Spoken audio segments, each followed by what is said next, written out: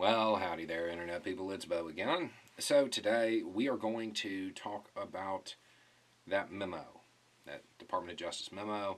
We're going to talk about Merrick Garland's response to that memo. We're going to talk about the DOJ being apolitical. And we're going to talk about something I think Garland let slip that I think most people missed. Okay, so if you have no idea what I'm talking about, a memo surfaced. This memo says, hey, and it's directed to people in DOJ, if you're going to open an investigation into somebody who is politically sensitive, meaning somebody who has declared their candidacy for president or something like that, you need approval. Okay?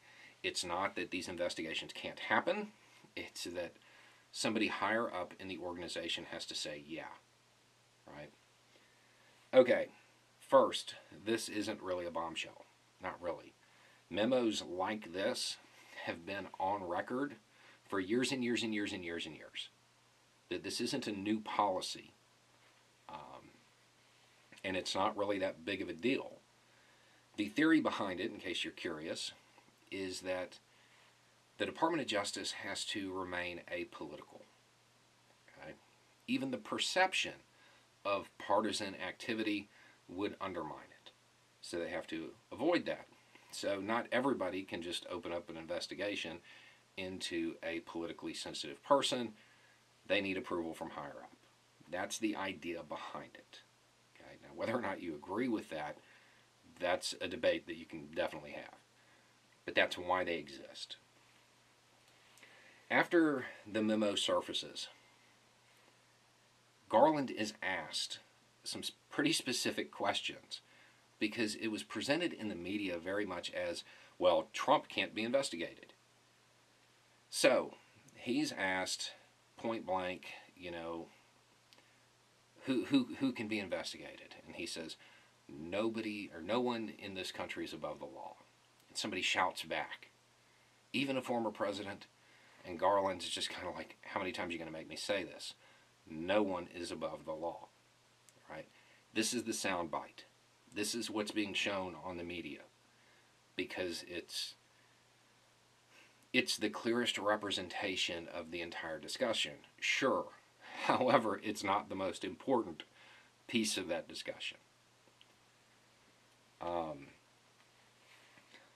Garland is asked in that same discussion why he decided to go with the little fish to big fish method of investigation rather than using something called hub and spoke, which is how you kind of get to a central figure in a conspiracy.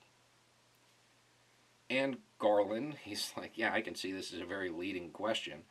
And he goes on to say, the Department of Justice conducts its investigations in private. We know people are speculating. They can continue to speculate because we've talked about it on the channel before. These pieces of the Department of Justice's identity, Garland really believes in them. No leaks. This is who he is. Investigations are done in private, out of sight. When there's news, it's big news. And it's how he's conducted this investigation so far. And he makes a point of saying all of this. But he also says this, and this conversation, to be clear, is specific to Trump. There's no ambiguity here. He says, this is the most wide-ranging and most important investigation in DOJ's history. Wide-ranging is really important there because we know what the most wide-ranging investigation in DOJ's history is. It's the events on the ground at the Capitol on the 6th. In Garland's mind, an investigation into Trump is part of what happened at the Capitol that day. Meaning an investigation into Trump isn't limited to the electors thing. It's not limited to a phone call to Georgia. It's not limited to a pressure campaign on Pence. In Garland's mind, it ties him directly to the events on the ground there at the Capitol. that is honestly the most hopeful thing I have ever heard come out of his mouth. He's tight-lipped. He doesn't say a lot. I don't think that he misspoke. That's how he views the investigation. Which means that the entire thing, everything, is being treated as one conspiracy. Which means if it means that there are people who are, I don't know, perhaps in Congress, maybe used to be in government, that should be pretty concerned. Now, so there's some hopeful stuff right there. We now know how Garland views it. At the same time, it's a mixed bag, because Garland does really believe in this apolitical orientation of the Department of Justice. And sure, I mean, that's how it's supposed to work. However, he has to understand that even though an investigation or an organization might be apolitical, that doesn't mean that politics can't influence it. The reality is he has less than half a year to wrap this up and do whatever it is he's going to do.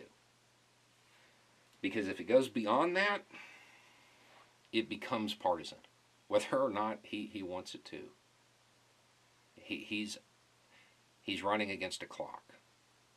Now, do we know what he wants to do? No. And we probably won't know until he decides it's going to be public.